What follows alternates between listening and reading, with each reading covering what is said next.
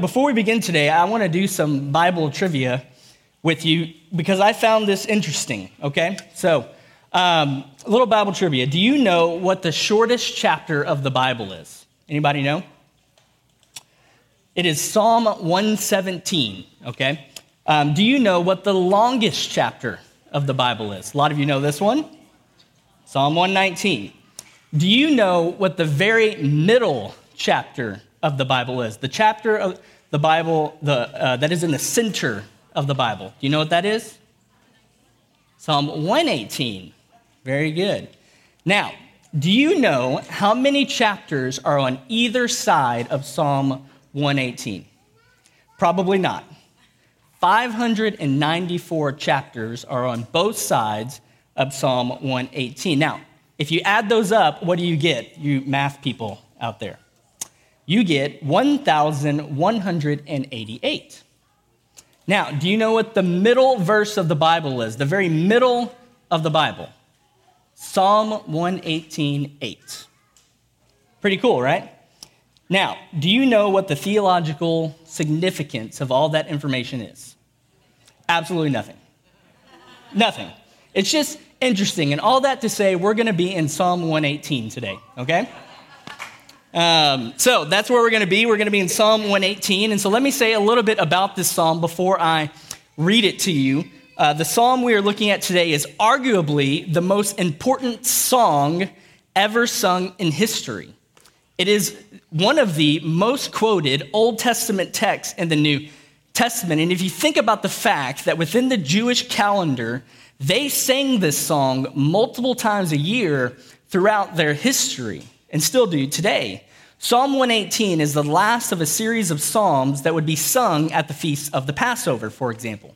And at the Passover, they would sing and still sing 5 songs. So from Psalm 113 to Psalm 118.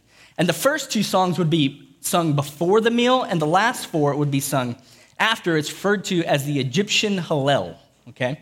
So if you consider that, this psalm is probably one of the most sung songs in history.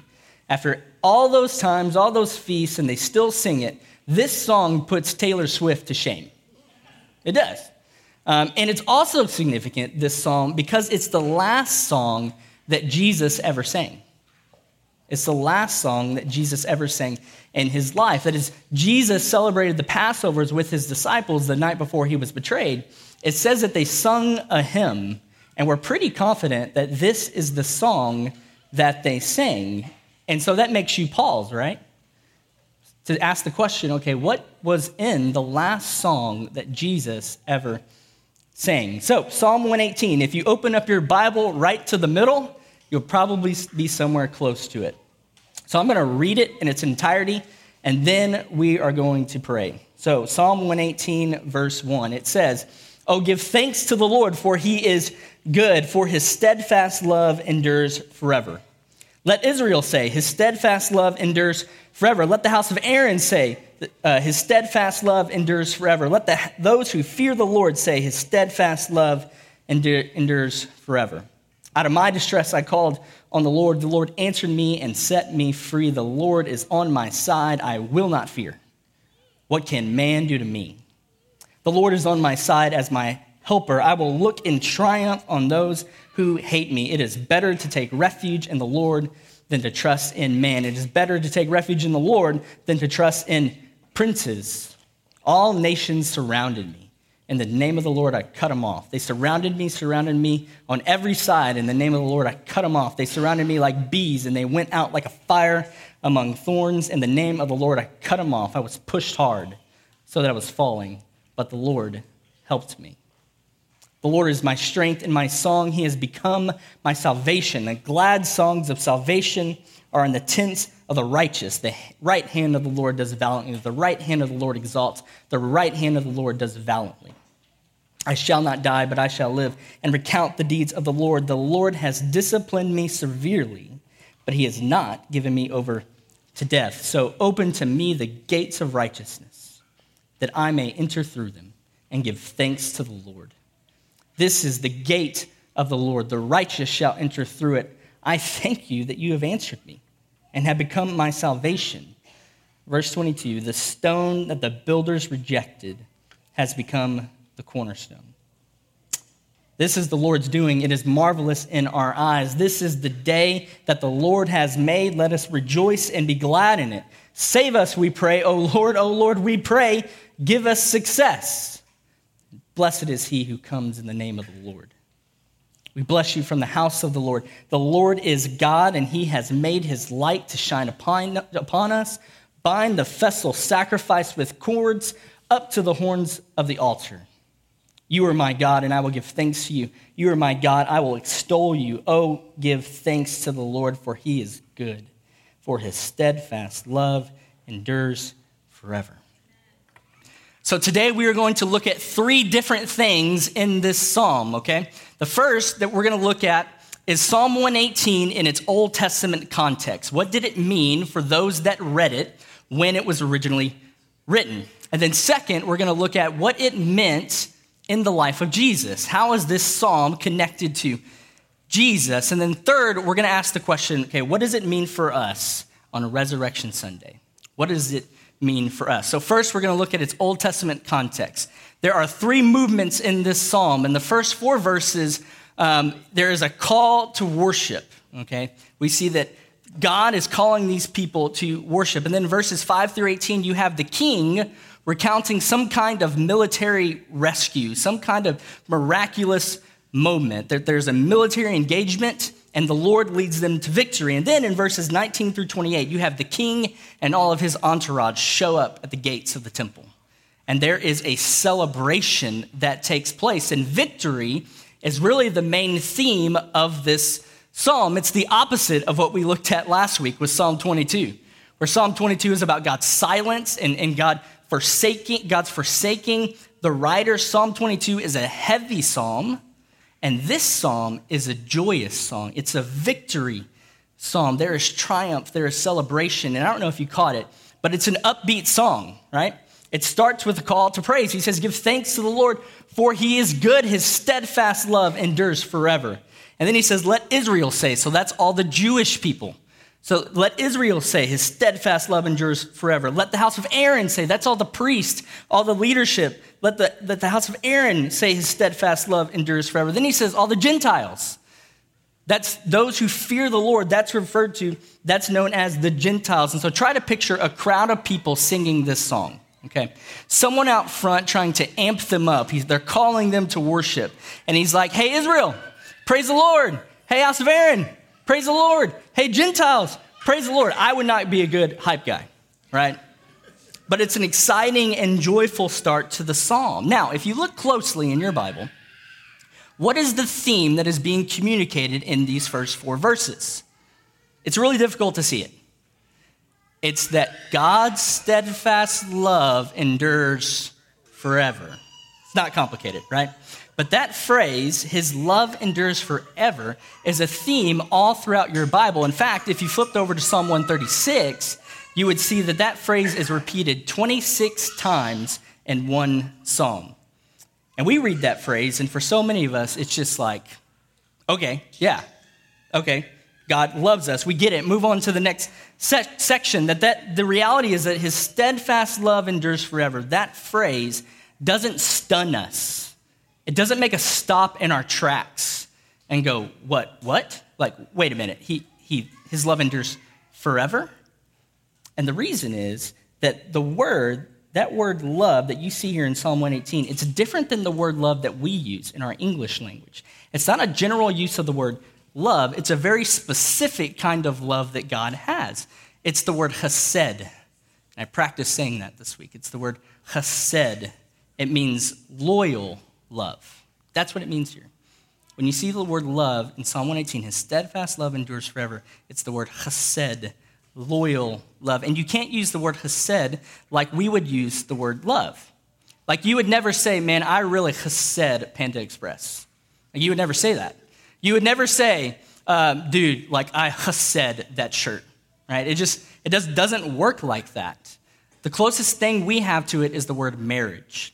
That when you get married, you bind yourself to someone. You say it maybe with your mouth, but whether or not it's really registering in your mind what's happening on your wedding day, that you say for better or for worse, in sickness and in health. If we're rich or if we're poor, doesn't matter the situation, I'm not going anywhere. I'm committed to you. We make a covenant that we will have chesed with one another, loyal love. That's what they are singing about here. The reality that God has had loyal love for them. And then in verse 5, he begins testifying. There's someone steps up and they begin testifying. He says, out of my distress, I called on the Lord. The Lord answered me. The Lord is on my side. I will not fear. What can man do to me? That he starts talking about this moment where he was in distress, where he was in trouble, and he called on the Lord to help, and God showed up. It's not like last week where he says, my God, why have you forsaken me? He says, I called on the Lord, and the Lord showed up. He showed me that he is on my side, so I will have no fear. Man can't touch me because I have God at my side. No human being can hurt me because God is with me. And so he says, it's better to take refuge in the Lord than to trust in man. He says that the only true refuge is God, the only one. That people will let us down, stuff will let us down, our expectations for future success will let us down. The only true refuge is God. Presidents and kings will let us down. But then in verse 13, he gets real specific about his situation. He says, the nations surrounded me. They surrounded me on every side. They surrounded me like bees. I hate bees. He says, I was pushed hard. I was falling, but the Lord helped me. And he's recounting a military moment. He's like, it wasn't looking good. I mean, we were surrounded. They were all over me like bees, but the Lord helped me. In the name of the Lord, I cut them off. And so if you're sitting in the crowd in this moment and you're a cynical person, which I know we don't have any of those, if you're a cynical person, you're like, okay, so God saved you that one time. What makes you think he's going to save you the next time? Or what makes you think that he's going to save me? Well, he does something very interesting in the next verse, in verse 14. He says, the Lord is my strength and my song. He has become my salvation. He quotes from Exodus 14. Exodus 14, it's the victory song that the people of God sang right after they crossed the Red Sea. It's the oldest song in their nation's history. And if you read the book of Exodus, the people of God were enslaved in Egypt, and God sent plague after plague after plague until Pharaoh agreed to let them go. And then God led the people of Israel in circles until they got to the Red Sea. And then all of a sudden, Pharaoh decides that he wants to destroy the people of Israel. So they've got the Red Sea on one side, and they've got an army coming to the other, and they've got nowhere to go. It's either death by the sword or death by the ocean. And so they've got no hope, no way to get out. And then God parted the sea, and they walked through on dry land. And when they got to the other side, they sang, the Lord is my strength and my song. He has become my salvation. That here in Psalm 118, he's reminding them, this isn't the first time that God has done this. This is who God is. It's chesed, it's loyal love. He did it then when he parted the Red Sea, and he did it again today. And so he says, glad songs of salvation are in the tents of the righteous. That he says the victory isn't just for me, but it's for us. That the victory may have been won single-handedly, but we all share in the victory. And so he says, the right hand of the Lord does valiantly. And then verse 17, he says, I shall not die, but I shall live and recount the deeds of the Lord. That this is what happens. This is what happens when you realize that you had no hope, that it was done, that you were surrounded, that you were in despair, and God showed up and he rescued you. And then in verse 19, you see a transition to the third movement. He says, open to me the gates of righteousness that I may enter through them. And this is when we realize that this is a processional song. It's communicating a triumph. That the way a triumph would work is when your king rode out to battle, when he went to go meet a hostile nation, you knew that either the king would return in victory or the enemy would come to destroy you, and so you waited. You waited to see if the king would return or if the enemy would come. And if the king returns, it's a triumph. It's a victory, not just for the king, but for everyone. And when the king returned, there would be a massive celebration. You would make a path from the outside of the city to the temple, right? And everyone would celebrate the king's return. Everyone would gather and sing songs, and they would wait for the king. And as he passed, they would follow him into the temple, and they would celebrate the king's victory. So he says, "Open to me the gates of righteousness, that I may enter through them and give thanks to the Lord. This is the gate of the Lord, the righteous shall enter through it." And you go, okay, that word righteous here, it's plural. So you say, well, who are they? Who are these righteous that are entering with the king? Well, it's everyone who rode and walks with the king. That the victory isn't just for the king, but for everyone who trusts in the king. That joy is available for those who ride and walk with the king. And so he says, "I thank you that you have answered me. You become my salvation. The stone that the builders rejected has become the cornerstone." He's saying what looked like it was humiliated is now honored. It's now honored. I'm going to wait to talk about that verse a little bit later. And the rest of the psalm is just this guy celebrating God's victory. This is the Lord's doing. It's marvelous in our eyes. This is the day. This is the day that the Lord has made. Let us rejoice and be glad in it. And then he says, "Save us, we pray, O Lord, we pray, give us success. Blessed is he who comes in the name of the Lord." They are saying we needed rescuing, and God provided a rescuer. Blessed is he. You see it? God save us. Blessed is he who comes in the name of the Lord. God help us. Thank you, you brought him. Right? They look to the king and they say, "Save us, God. Blessed is he who comes in the name of the Lord." We were asking for salvation, and you brought it through the king. And he says, "The Lord is God. He has made his light to shine upon us. Bind the festal sacrifice with cords up to the horns of the altar." And the rest of the psalm is him praising God. So that's Psalm 118. Now, what in the world does that have to do with Jesus, you say? Well, a lot, actually. All four Gospels describe the moment when Jesus showed up in Jerusalem. That when Jesus showed up, he was at the height of his ministry, that for 3 years he had been preaching, healing. Just a few days before he shows up in Jerusalem, he raised Lazarus from the dead. And if you want to get popular quick, raise a dead guy, right? And all four Gospels tell us of the moment that Jesus showed up at the outskirts of Jerusalem. In John 12:12, it'll be on the screen. It says, "The next day, the large crowd had come to the feast, heard that Jesus was coming to Jerusalem. So they took branches of palm trees." Now, as Jesus is coming, why are they grabbing branches of palm trees? Well, palm trees was a sign of nationalistic pride. They were the symbol of the people of Israel. And the idea was that when they celebrated the Feast of Tabernacles, they would build little shelters with roofs made of palm branches to remember when the people of Israel were set free from Egypt, that as they were in the wilderness, they would make shelters with palm branches.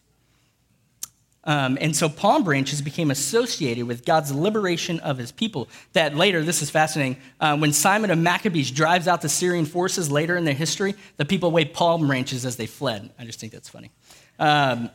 But it was pride in who they were as a people. And in this moment, they start quoting our psalm, Psalm 118 in verse 13. It says, "They took branches of palm trees and went out to meet him, crying, 'Hosanna, blessed is he who comes in the name of the Lord.'" We just read that. Hosanna is a Greek word that is translated from the Hebrew phrase, Hoshiana, save us, please. In Psalm 118:25, they say, "Save us, we pray, O Lord." And then in John, it says they add on, "Blessed is he who comes in the name of the Lord." So they meet Jesus at the outskirts of Jerusalem. They grab palm branches, the symbol of victory, and they quote the triumph portion of the victory song of Israel. They are saying, "Lord, we want salvation." And they look at Jesus and they say, "You brought it." You see it? Traditionally, when the people of Israel would sing Psalm 118, all the men and the boys would chant, "Hoshiana, Hoshiana, Hoshiana. And they understood that this is the psalm that we sing when victory has come. And when Jesus rode into Jerusalem, they believed that Psalm 118 was about him. That's why they add in even the King of Israel. Jesus is coming to bring victory that we can all share in. And this isn't the first time that they've tried to crown Jesus king. You remember when he fed the 5,000? It says after that, they tried to crown him king, and Jesus withdrew. So the question is, what is Jesus going to do now? Is he going to embrace that title of king? Well, in verse 14, it says, Jesus found a young donkey and sat on it, just as it is written, fear not, daughter of Zion, behold, your king is coming, sitting on a donkey's colt. Now, at this point, Jesus would have been 2 miles from the temple. He didn't need to ride there. He just didn't need to. He walked everywhere. He didn't ride. And John tells us that he rides this donkey into the temple, and then he walks back out at the end of the day, only to walk back into the temple the next day. So at face value, it would seem that it's unnecessary that he would ride a donkey into the temple. It wasn't because he was tired. It's not like he just wanted to get an Uber, like, hey, you guys want to catch a donkey, right? It's not what's happening here. So why the donkey? Well, we can't unpack all of it. It was to fulfill Zechariah. It was also to show that he was a humble king. But for our context here in Psalm 118, Jesus understood who is received in the city like this, riding on a horse or a donkey. Who's received like this with palm branches? The king is. The king. That when everyone's chanting Hoshiana, it was his declaration to them, yes, I am your king. I am the king, and through me I will open the door for the righteous. If you ride with me, you will have victory. And in fact, in Luke, the Pharisees come out and they tell him to tell everyone to stop. Luke 19:39, it says, some of the Pharisees in the crowd said to him, teacher, rebuke your disciples. And he answered, I tell you, if these were silent, the very stones would cry out. He says, if I tell them to stop, then the rocks will worship in their place. That's an incredibly arrogant thing to say. Unless it's true. You don't think I'm worthy? Brother, all of creation knows who I am. I'm the king. And then Jesus walks into the temple and he begins to clean house. The temple, it had a very large outer court called the court of the Gentiles, which means ethne. So it's the court of the nations, that this court was built so that people from all nations could come and meet God. And during Passover, it was estimated that there were over 2 million people coming into Jerusalem. And all the business operations of the temple were handled in the outer court. So when Jesus walked into the temple, he would have seen a massive amount of people buying and selling animals, exchanging currency. There would be thousands of people with thousands of animals. That during the Passover week, it's estimated that 255,000 lambs were bought, sold, and sacrificed in the temple. You think this is crazy in here, loud with kids and all? Imagine thousands of animals running around, right? It would be chaos. And the temple was a political, economical, and religious center of the city. It was a massive operation. And Jesus shuts it down at Passover, the busiest time of the year. It's like walking into Walmart on Black Friday and shutting it down. There's going to be some people that are upset. And he quotes from Isaiah. He says, my house will be called a house of prayer for the nations. And then he quotes Jeremiah and he says, you have made it a den for robbers. And then Jesus begins to heal the blind and the lame in the temple. And all the children start singing, Hosanna to the Son of David. And the Pharisees, they come to him and they tell him to stop. Tell those kids to stop singing. And he says, out of the mouths of babes and out of the mouths of infants and nursing babies, you have prepared praise. It's pretty arrogant. God has prepared my praise in these babies' mouths. It's pretty arrogant, unless it's true. And then he turns to the Pharisees and he tells them a story.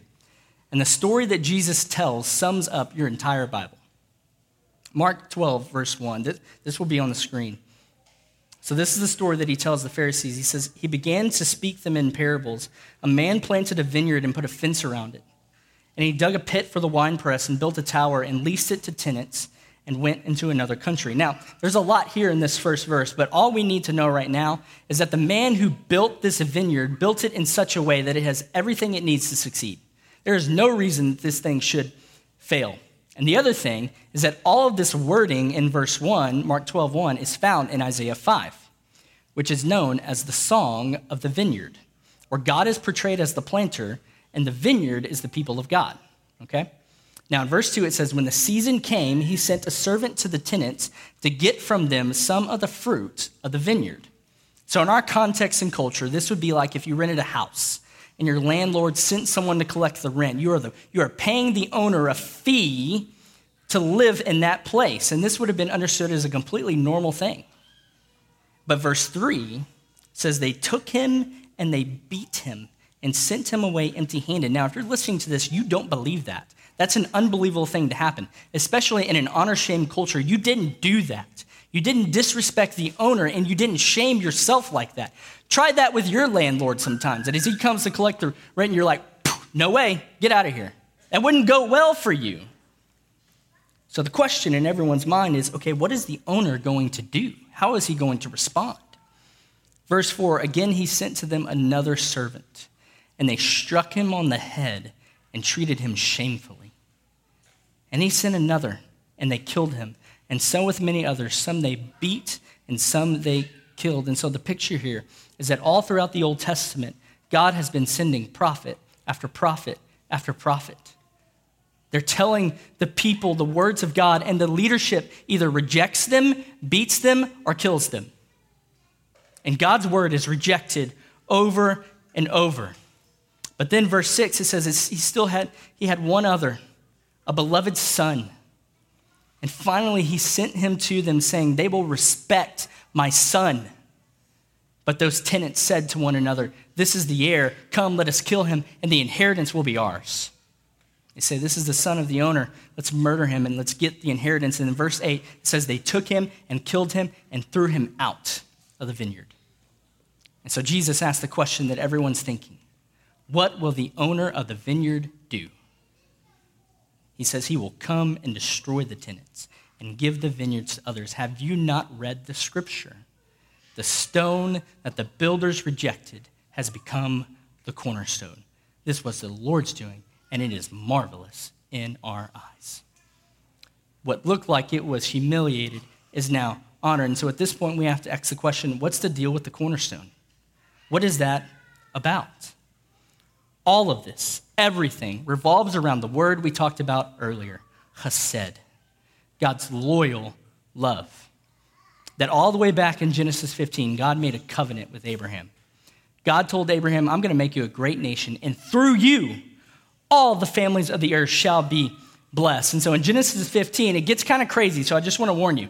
God tells Abraham to start gathering animals. Let me just read it to you, okay, and then we'll talk about it, so don't leave.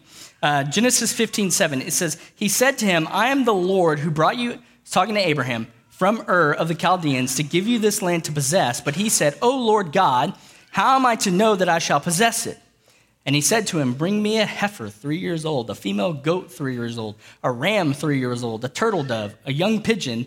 And he brought him all these, cut them in half, and laid each half over against the other. And you're like, how did we get here so quickly from the cornerstone to animals being cut in half? What is happening at Renewal Church, right? Well, this is a cultural thing that Abraham understood that we don't. This was the practice of making a covenant, that you would cut up animals, line them up with an aisle in the middle, and the idea was that you are acting out the consequences if you fail to keep up your end of the covenant. This was called the passing through the pieces. That you would take an animal, cut it in half, and you would walk through the pieces of the animal. This would happen with lords and peasants all the time, that the Lord would promise to protect and provide for the peasant, and the peasant would swear loyalty to the Lord, and they would swear to one another as they were walking through the pieces of the animal that if they didn't keep their end, that would happen to them. You see it explained in Jeremiah 34. It says, the men who transgressed my covenant and did not keep the terms of the covenant that they made before me, I will make them like the calf that they cut in two and passed between its parts. So in Genesis 15, the intention is for God and Abraham to make a covenant together by walking through the pieces. And so he tells them to start gathering the animals. And if either of them would break their commitment, their covenant, their vow, then they are declaring, may this happen to me, may I be torn in two. But then when it gets time for them to pass through the pieces together, something weird happens. In Genesis 15:12, it says, as the sun was going down, a deep sleep fell on Abram. God makes Abraham fall asleep. And then God shows up in verse 17. And what he does in this moment is one of the most important moments in your entire Bible. It says, when the sun had gone down and it was dark, behold, a smoking fire pot and a flaming torch passed between the pieces. And anytime God was present in the Old Testament, there would be fire and smoke. It was the burning holiness of God and the mystery of God. And God doesn't look at a sleeping Abraham and say, hey, it's time to get up and do this thing. What does he do? He passes through the pieces alone. And there we have the heart of the gospel. He says, Abraham, if I break my covenant to you, then may this be done to me. May I be ripped apart. And Abraham, if you break your covenant to me, may this be done to me. May I be ripped apart. May the God of the universe be ripped apart if you're disobedient. And that's exactly what happens, isn't it? Does God keep his promise? Yes, God keeps his chesed, his loyal love, that time and time again he provides for his people. But do the people of God keep their end of the covenant? No, they don't. The story of the Old Testament is God's faithfulness to his people while they are unfaithful to him. And so Jesus leaves the temple and he goes and sits at the Passover meal with his disciples. We know it as the Last Supper. And at that Passover meal, there was a script that you were supposed to follow as the presider of the meal. That script didn't change. It was the same for thousands of years, and everyone knew the script. All the disciples had done it since they were kids. And Jesus grabs the bread, and typically the presider over the Passover meal would look back at this point and they would say, this is the bread of the affliction of our fathers when they were enslaved in Egypt. But in Mark 14:22, it says he took the bread and after blessing, he broke it and gave it to them and said, take, this is my body. He says, this is my affliction. This is my body broken for you. This isn't their affliction. This is my affliction. And then Jesus took the wine, and you were supposed to say in that moment, may the all-merciful one make us worthy of the day of the Messiah, that they would look forward to the day that someone would come to save them. But Jesus doesn't look forward. He says, this is my blood of the covenant. This is my blood of the covenant, which is poured out for many. Chesed, loyal love. Essentially, he says, you had been waiting for thousands of years for someone to come, and I'm here. The king has ridden into town, and we will all share in the victory. This is my blood poured out. I am the cornerstone. This whole thing is built on me. That's what he's saying. This whole thing is built on me. I will spill my blood so that we can all share in the victory. I am the king, and who rides with me enters the gate of righteousness. And typically, there was a fourth cup that would come out of this meal, a cup that portrayed a future renewed relationship together, that all things will be made new. But Jesus doesn't bring out that cup. He makes a proclamation that that cup is coming soon. He says in 25, truly I say to you, I will not drink again of the fruit of the vine until the day when I drink it new in the kingdom of God. That he grabs that cup and he says, not yet. That he knows he's going to die. He knows he's going to rise. And that when all is finished, then he will drink that cup. All will be restored soon, so he waits. So he puts down that cup and they sing Psalm 118. And with that context in mind, let me read a few of the verses of Psalm 118. I want you to imagine what it would be like to sit there after hearing Jesus say, this is my blood of the covenant, and singing that song with the king right in front of you. Verse 1, oh, give thanks to the Lord, for he is good, for his steadfast love endures forever, and his steadfast love was standing right in front of them. Psalm 118:5, glad songs of salvation are in the tents of the righteous. Verse 20, this is the gate of the Lord, the righteous shall enter through it. Do you think they understood that when Jesus said in John 14, I am the way, the truth, and the life, and when they sang, this is the gate, that they understood that was the same person? They are literally singing, this is the gate, and the righteous shall enter through him. Verse 22, the stone that the builders rejected has become the cornerstone. This is the Lord's doing. It is marvelous in our eyes. And then they said, think about it, they sang this the night before Jesus was to be crucified. They sang, this is the day that the Lord has made. Let us rejoice and be glad in it. Do you think they understood? Verse 25, save us, we pray. O Lord, we pray, give us success. And then 2 verses later, they say, the Lord is God, and he has made his light, literally Jesus in front of them, his light to shine upon us. And then they say, bind the festal sacrifice with cords. They're literally looking at the victory lamb.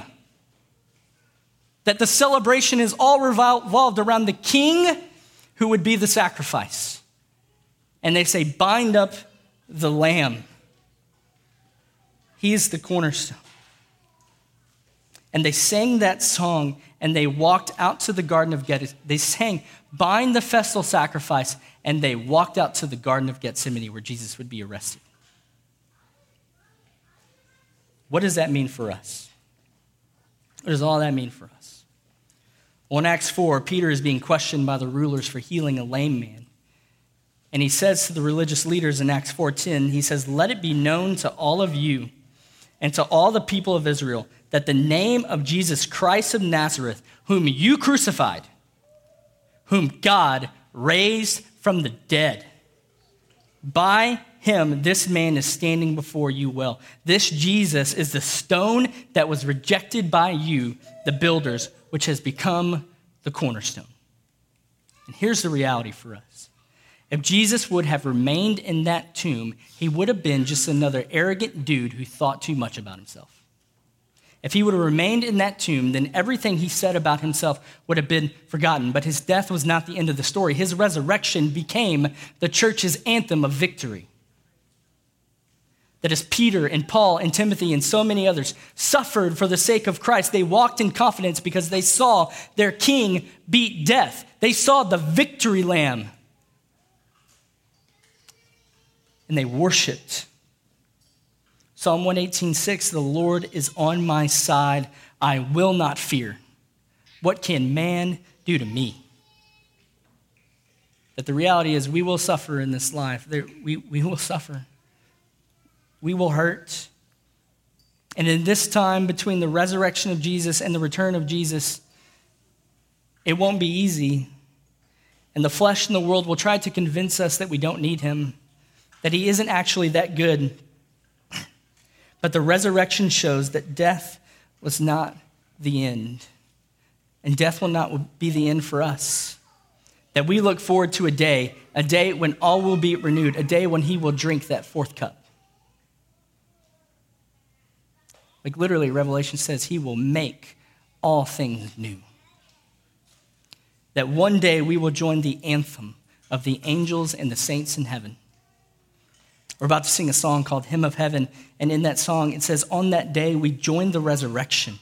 We stand beside the heroes of the faith, and with one voice 1,000 generations will sing, worthy is the Lamb who was slain. 1,000 generations from all nations, tribes, and tongues, that we all get to share in the victory. And so we live today with hope that is set on the reality of a victorious king who spilled his blood, who bought us with a price, who beat death and rose from the grave. And so let me close by saying, say this with me, because this is our anthem, and it gives us confidence, it gives us hope, it casts out fear. And so we say this together as a church, not because we want to feel better or about ourselves or because we want anything from God. We say this together as a church because this is our anthem that we walk in. So we say, he is risen. And then you say, that's our anthem, because it's true. And because we cannot do this without him. We get hope, joy, and confidence because he rose from the grave. He's a victorious king, and all the righteous enter through him. He's the victory lamb.